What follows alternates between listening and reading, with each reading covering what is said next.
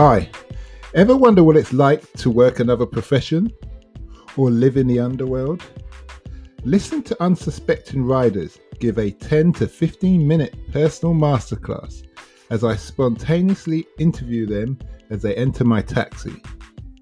I'm your host, Simon Rushton, and this is Taxi Chronicles.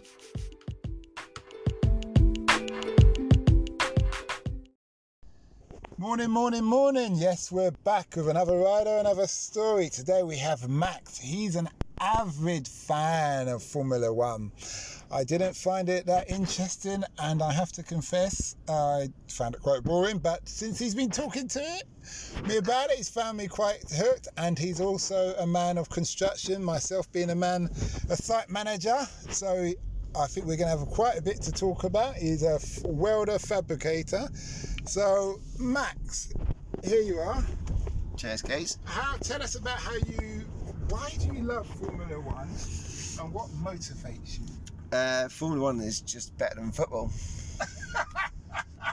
That's the ins and outs of it. It's just more exciting. People say they go around in circles, but they go around circles at 200 miles an hour, risking their lives. Okay. And it's exciting. And like I said to you earlier, it's like if you was to go go-karting, never been go-karting, and you're only popping around the corners 30, 40 miles an hour, and you can realise what they're doing is like, it's much better than kicking a ball about. How long have you been into Formula One? Well, it's not just Formula One. I like MotoGP and bike racing as well, because I have a bike. Would you say that's fair to say they come hand in hand, really? Yeah, well, it's racing, isn't it? It's like, it's being on the edge. It's about the power, the technique. You're doing 200 miles an hour on your bike down the M2, in between cars, like you're risking your life, and it makes you feel alive. It makes you feel alive, though, doesn't it? Don't it make you feel alive? Like doing a 150, 160, clipping wing mirrors in between cars. Bosh. The world is going past in a nanosecond. That's it. Yeah. I remember those days, man. And then some R1 comes and passes you. I had two bikes. I had first one was a Tourer. Oh no! I know. You soon realised that was a mistake, didn't you? No, well, you know what it was? It's all about super sports, boy. I come back from my first tour, and I thought, I need to do something. You need to do something quite drastic. So I went and got on the bike. I got my license, and I was just going to go around town, really. The guy said, "You're too big for a moped." Oh, yeah. Yeah, so he said, so obviously I'm 18 stone. I think I was about 16 then. And he said, "We'll get the 600, and then once you get better, you can go and get a bigger bike." I ended up getting a Ninja after finally. What, a Ninja what? Is it X9? Kawasaki, I can't remember. Is it X10R? Basically, it's brand new. Right out of the shop. Yeah, it's brand new. Keys has got money. No, this is years ago, and it was from that place. It's $9,000. It was from that place in Vauxhall. Right. You know the old, it's gone now. The old motorbike place. Okay. Yeah, in Vauxhall. It's a massive. It's under the arches. 3 months later, someone nicked it. Yeah, that's the problem. Yeah. 3 months later, and I only got back $6,000 of insurance. Such is life. You never learn. See, how fast did you go on that bike? You know what?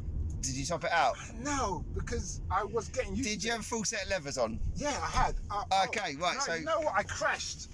Yeah. No, I did. Oh, fuck. What? I crashed one time. Yeah. I know this is meant to be your interview, but... No, it's yours now, love. I came off. I was coming over Vauxhall Bridge again, yeah, and going over to the North Nine Elms side. And I don't know what happened. Well, I suspect what happened later on.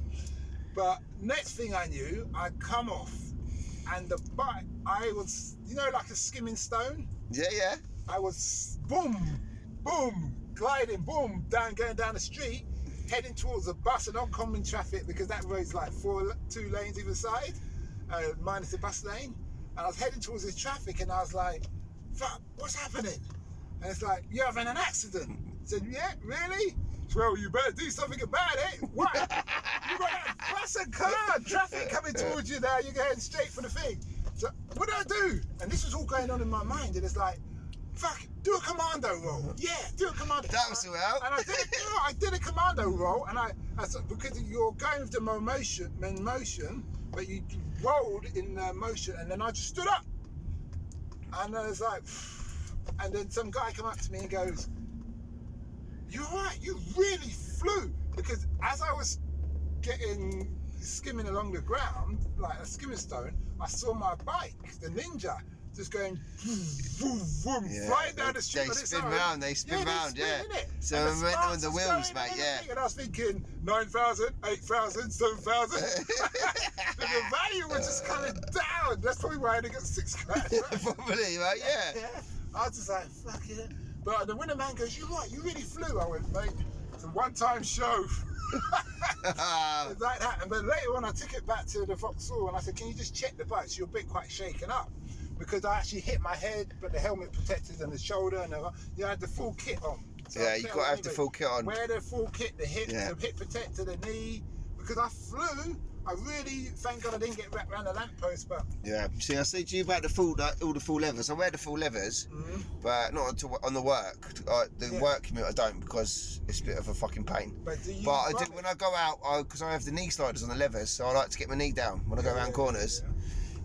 But you say about the good gear, when, well, I don't know, probably what, 12, 15 years ago, I bought a new helmet. I had a £50 helmet, and I bought, I'll smash out, get myself a £200 helmet, and I think that saved my life. I was only going through a little street in Whitstable, and I got knocked off by a car. He pulled out of me. I was footing through traffic. He pulled out of me, and I rolled over the bonnet, and then they carried on, and then crushed me underneath the car. Really? So yeah, I was like, I was stuck underneath this car, so all that was sticking out the front of the car underneath was my feet, and the car couldn't go any further because all of the weight of the car was on my helmet. So my new helmet I bought, it's holding up this whole car. So the fire engine had to come to lift the car up, and then the ambulance and that had to drag me out.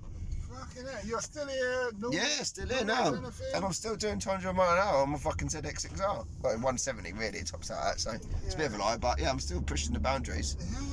It's something, mate, it's something. But, so, wait a minute. Didn't the driver think to stop once you was on your edge? No, the only reason they stopped, I think, is because the wheels were off the ground. Really? Yeah. So, he's trying to do a hit and run? No, they weren't a hit and run, they were just totally unaware. What helmet was it? It was a Shoei. Yeah, I heard about it. I spent 500 quid on a Shoei helmet. I had a couple of them, to be honest. And the reason why I spent that money, he said, "Listen, how many heads have you got?" And he goes, "Well, what would you can't replace it. So spend that money to be on the safe side." He said, "You can even afford to lose a hand, but you can't afford to lose an head. Because it's index." And I thought, fair enough. Here's 500. I'll take my money. What a good salesman. That was it. Yeah. How many heads have you got? Yeah. Do you want to protect it properly, or do you want to be a vegetable? You know, that kind of thing. And that's the thing. Yeah. But so, what got you in? What did you start off loving first? Was it the motorbikes? Was it the motorbikes? 100% the motorbikes. When did you get your first bike? What age? 4. Yeah, okay. I used to race motocross bikes. My dad got me into bikes young. 4, that's really Yeah, 4. I think it's 4. Because I could ride a push bike without stabilisers when I was 2. Okay, that's good. Yeah, and then 4, 5 riding like motocross bikes. I wasn't allowed to race till I was 6. I think. Really? Yeah, but then one of my all-time this is what I want to do with my little boy. My little boy's called Norton, by the way. Right, it's a good classic British motorbike. Yeah. My surname's Cloughton, so his name's Norton Cloughton. Okay. So he's going to be massive when he's older. Yeah. Hopefully he's going to win like some kind of MotoGP. But you never know. Yeah. But one of the best memories I have about bikes and being young is being at primary school and getting picked up by my dad on a super bike. Oh, yeah. Do you know what I mean? When you're that young, and then all the kids are around, and like I was getting picked up in the cars, and then your dad turns up on a loud bike. It looks like it does 1,000 miles an hour. Yeah. That's what gives me the love, I think. Yeah, even if another kid gets picked up in a Bentley, it still doesn't match a hyperbike. Get picked up in like a £2 million Bentley, whatever. It's like, but I'm going to get on this bike. Let's look at it. You're going to be able to, dangerous. Yeah, dangerous sex. Yeah, well, you don't think about sex when you're in primary school, really. But yeah, true. Yeah. You know what I'm thinking about? I was thinking about these pictures of people riding racer bikes in Jamaica with girls on thongs on the back. Yeah. I'm thinking, their butt cheeks vibrating. Yeah, I've seen them, don't I? Yeah. That's one way to sell a machine. Guaranteed sale. I can't you buy this bike, you will have that bird on the back in seconds. I haven't got the license, but I'll take the bike. Even if I just rev it every day. Listen, come and get on the back. Have you ever driven a Hayabusa? So I was going to get a Hayabusa. Yeah, well, yeah. No, I haven't.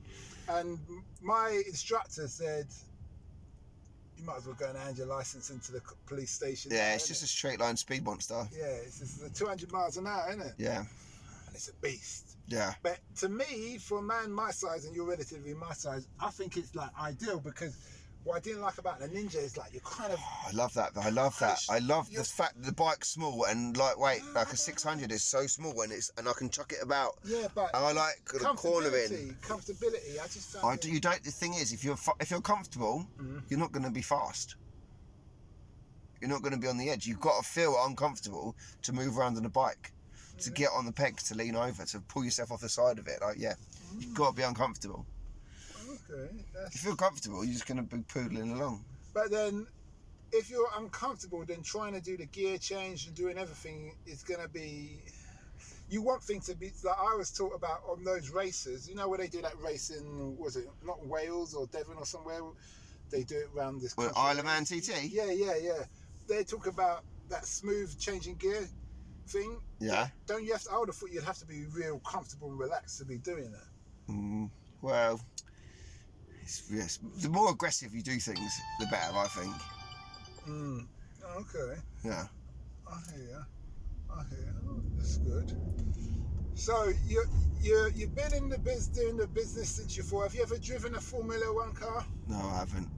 Not many people have. I've actually got my missus bought me a F3, I think it is, at Silverstone, which I'm going to be doing, but because of the COVID and that. So that'll be your first time. Yeah. But I'm expecting to go there and break the lap records, you know what I mean? Okay. Can people do the Formula 1 have a go in that, or is it really expensive to do that? You can't. No, it's not really possible. Really? Why is that? Because it's the pinnacle of the motorsport. It's very hard to get into. A lot of money. It'd be nice if you could. Okay, so there's no red letter day Formula 1. No. Going around the lap once, anything like that. No, well, maybe there is if enough money's there, I suppose, but generally at the red letter day would be like an F3. Oh, okay. Or a Formula Renault or something like that. Which will be very powerful, but yeah, it's not your Formula 1. I hear. So, what last question, seeing as we're rolling up, what's the impact you want to have on the world? I don't want to clip people's wing mirrors like that. He just clipped me. Yeah. Should we get out and knock him? Yeah. No, we're all right. Yeah. Go on, say that again. What's the impact you want to have on the world? Impact. What is? Fucking live free, man. Go as fast as you can. Do what you want. Don't be told what to do. You can't. There's an American film like that, isn't it, about racing cars? And he can't. If you can't go fast, don't go at all. Something like that. I forgot what the name of the film is. You seen Talladega Nights? Yeah. That's it. That's it, though. It was the dad, isn't it? The dad. You can't go fast. Fuck off. Go as fast as possible. Why go slower when you can go faster? Yeah, get that adrenaline. Get everything. 100 mile an hour or dead is one of the things I say to my mate. Like, you go full in, or you fucking don't do it. Okay. Yeah. Have you got any daughters? I've got a little boy, no, Norton. Just a little boy? Okay, I was going to say. Little Norton Cohen. You've encouraging your boy. I was wondering if you'd encourage your girl to do that kind of thing as well? I would if I had one. Oh, okay. So you have a family of racers? Yeah. Okay. You've got it in you. I hear. But anyway, thanks for that. Yeah, mate. You've been a pleasure. It's a great interview. My best Uber of all time, this. It's the best Uber I've ever had. Thanks a lot.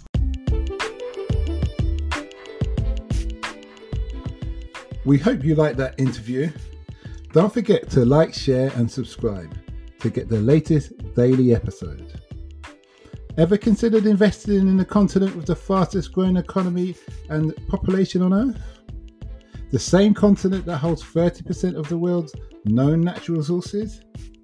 Then listen to our sister podcast, Africa Investor Stories, where you will hear real investors with real stories from around the world share their experience of investing in Africa. We post Monday and Thursday at 10 a.m.